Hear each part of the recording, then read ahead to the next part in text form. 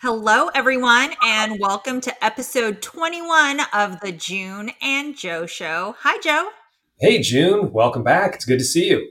Good to see you. Today is July 8th, and that means we have 68 days until we recall Governor Gavin Newsom.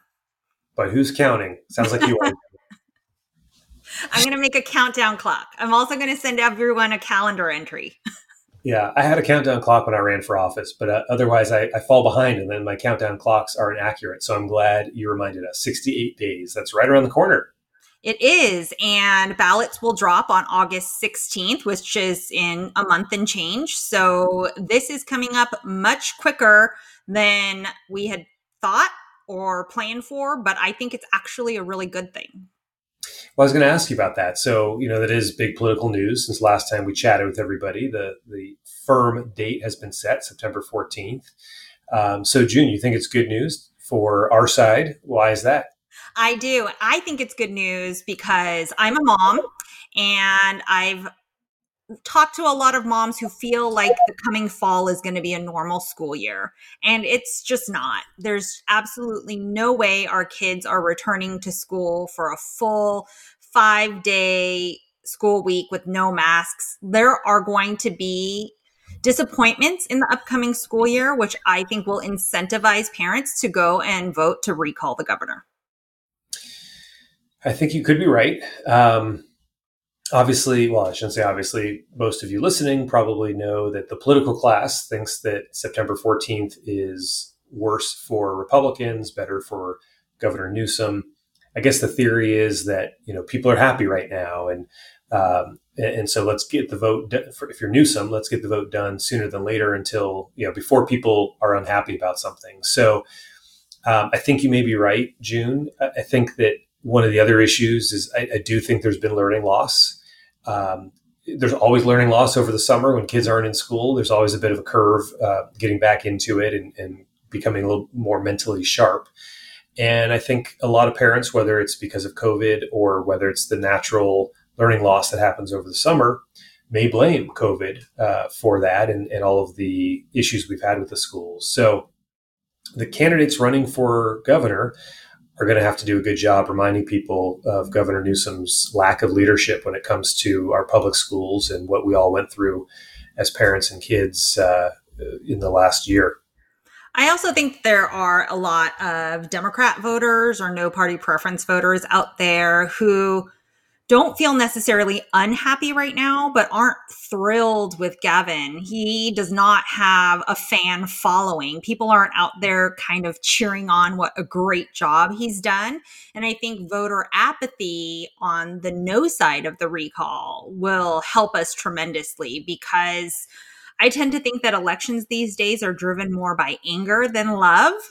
Social media definitely encourages the emotion of anger against a candidate more than love for a different candidate. And I think that will motivate people to go out and vote yes, while many of the people who we would anticipate voting no might stay home. That's an interesting issue. When elections, let's say 2003, when the last recall happened and Governor Schwarzenegger came into office, our elections looked very different. You didn't have all mail ballots like we have right now. You didn't have this 30 days to vote.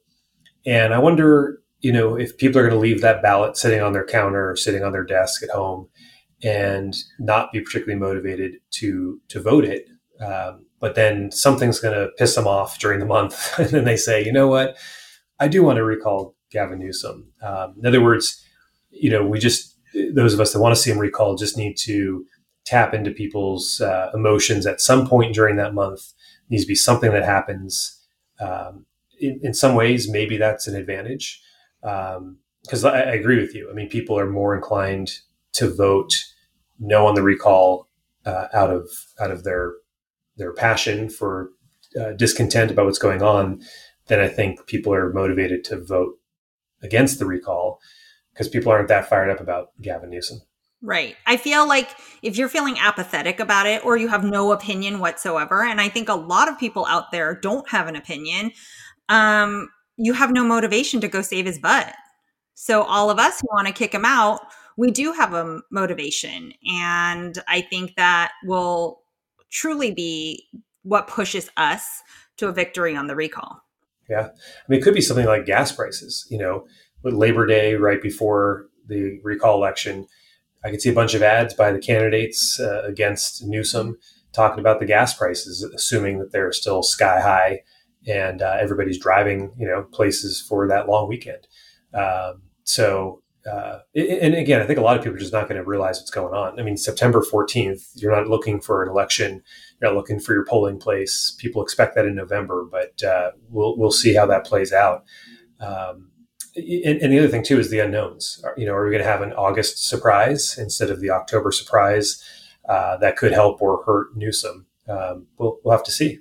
Right. And, there's so many things and so many factors of why people are upset with Newsom, right? Some people are upset because of the schools. Some people are upset because their businesses shut down. Some people are upset because they didn't get their EDD check. Some people's homes are on fire. People are experiencing a major drought. The Central Valley should be fired up about the fact that they have major water issues. It's throughout the state, up and down the state, everybody has something to be angry about, and it's just whether or not that's going to be the motivating factor to go and recall him. Yeah, no, I agree. I mean, I remember when Governor Brown was elected, the second time in this century, and I thought he was going to be a horrible governor, and he certainly wasn't my favorite, but he turned out to surprise me in a lot of ways, and frankly resisted a lot of the extreme policies of the left, and vetoed a fair amount of legislation that I was surprised he was willing to veto.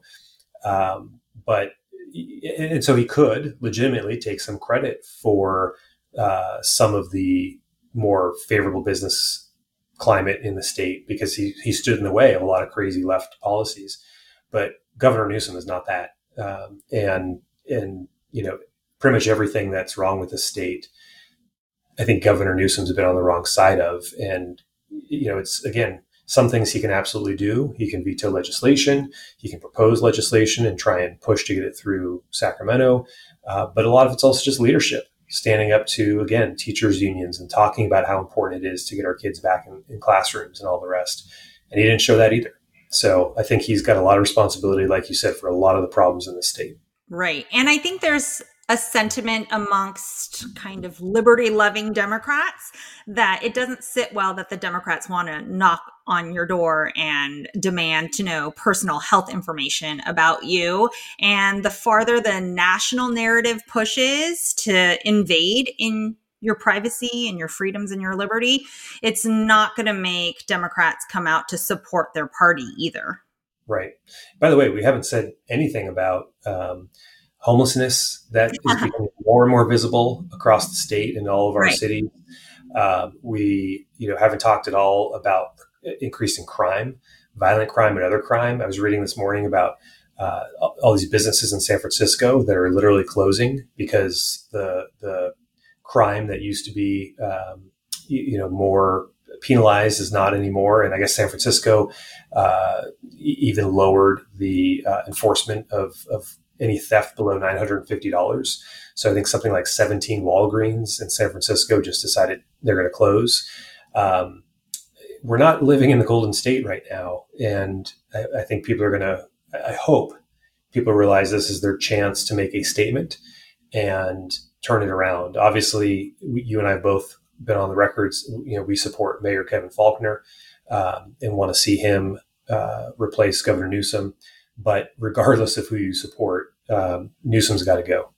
Right. And we are definitely on Team Faulconer. I can't even say Team Kevin anymore because there's so many Kevins running. But Team Faulconer or not, regardless of where you land on question number 2, I encourage and implore everyone to go and vote yes on question number 1, because we're going to set the tone for 2022 and we're going to show California that Republicans remain a viable force and that the policies that the left has been pushing are not what Californians want. I just can't see anyone being really enthused about the fact that every Walgreens in San Francisco has closed. I can't see anyone enthused about the fact that our violent crime is up. You may be apathetic, but it's not like you're cheering those policies on. Exactly. Exactly. So, well, there's a lot of other efforts to remove folks here locally in San Diego County. And I don't know if you've seen this stories, multiple stories actually, about the San Diego Union High School District. Man, what a mess there in the battle between the apparently omnipotent teachers union and versus all of the parents and the board members. Right. It's absolutely crazy to see what's going on in that school district. I believe they have 5 members, and for the first time, they have 3 independent school board members who are not controlled by the union. And therefore, this independent majority seems threatening to the teachers union up there in San Diego. So they've decided to try and oust every single one of them. It's a bully tactic, and it's just so distasteful, so just disheartening to see that the interests of the unions are being placed above the interest of the voters, the parents, the kids. This is wrong. Well, and we had Michael Allman on our show who talked about the recall effort against him, which is underway. There's 2 other board members, and actually, I guess the superintendent also they ran out of town. The superintendent stepped down as well under threats from the teachers union. But the 2 other board members, besides Michael Allman, one of them was appointed to fill a vacancy. It was the African American man, so someone that added some ethnic diversity or racial diversity to the board. And teachers union again, pushed him out and basically got them to reconsider. And there's going to be a special election now to fill that seat again because he was independent minded and not backed by the teachers union. There's another one that they are claiming doesn't live within the district boundaries, which, if it's a legitimate claim, it's a claim that's appropriate to make in my mind. But the member, the school board member, gave up the public documents to show, here's my primary residence, here's where I live. And the teachers union hired a private investigator to follow her to try and essentially get the same information she was providing voluntarily. And that's it's scary. I mean, these are people who are essentially doing this as volunteers for public service, and you may disagree with them, but to be, followed by a private investigator hired by the teachers union just really shows you how aggressive they're willing to be. And she's a long-sitting board member as well. It's not like she just came new on the scene and they're contesting her residency. This is just tactic after tactic after tactic that the union is using to try and control our school boards. And one of the things that we've been talking about a lot this year is parents taking control of the school districts back from the unions. And I think this whole mess in San Diego shows that that's more important than ever. Really is. And I think parents are appreciating that they actually have a voice. It wasn't, these school board fights used to kind of flare up every few years. There was something in the curriculum for a district that parents would catch wind of and want to weigh in on. Sometimes there's land use issues with the district that catches the attention of voters or parents. But with COVID and the fact that it was essentially statewide, all parents were in the same boat without an option to have their kids being taught by their teachers in any traditional way, where everyone was virtual. I think really awoke the beast, if you will, and parents realized, hey, we need to mobilize, we need to be organized, we need to speak up, and not just let the teachers unions make decisions for our kids for the 12 years they're in school. Well, we will be following what's going on in San Diego and obviously the recall, and come back to you all next week with another episode of the June and Joe Show. Until then, I hope you all take care. It's great to see you. Take care.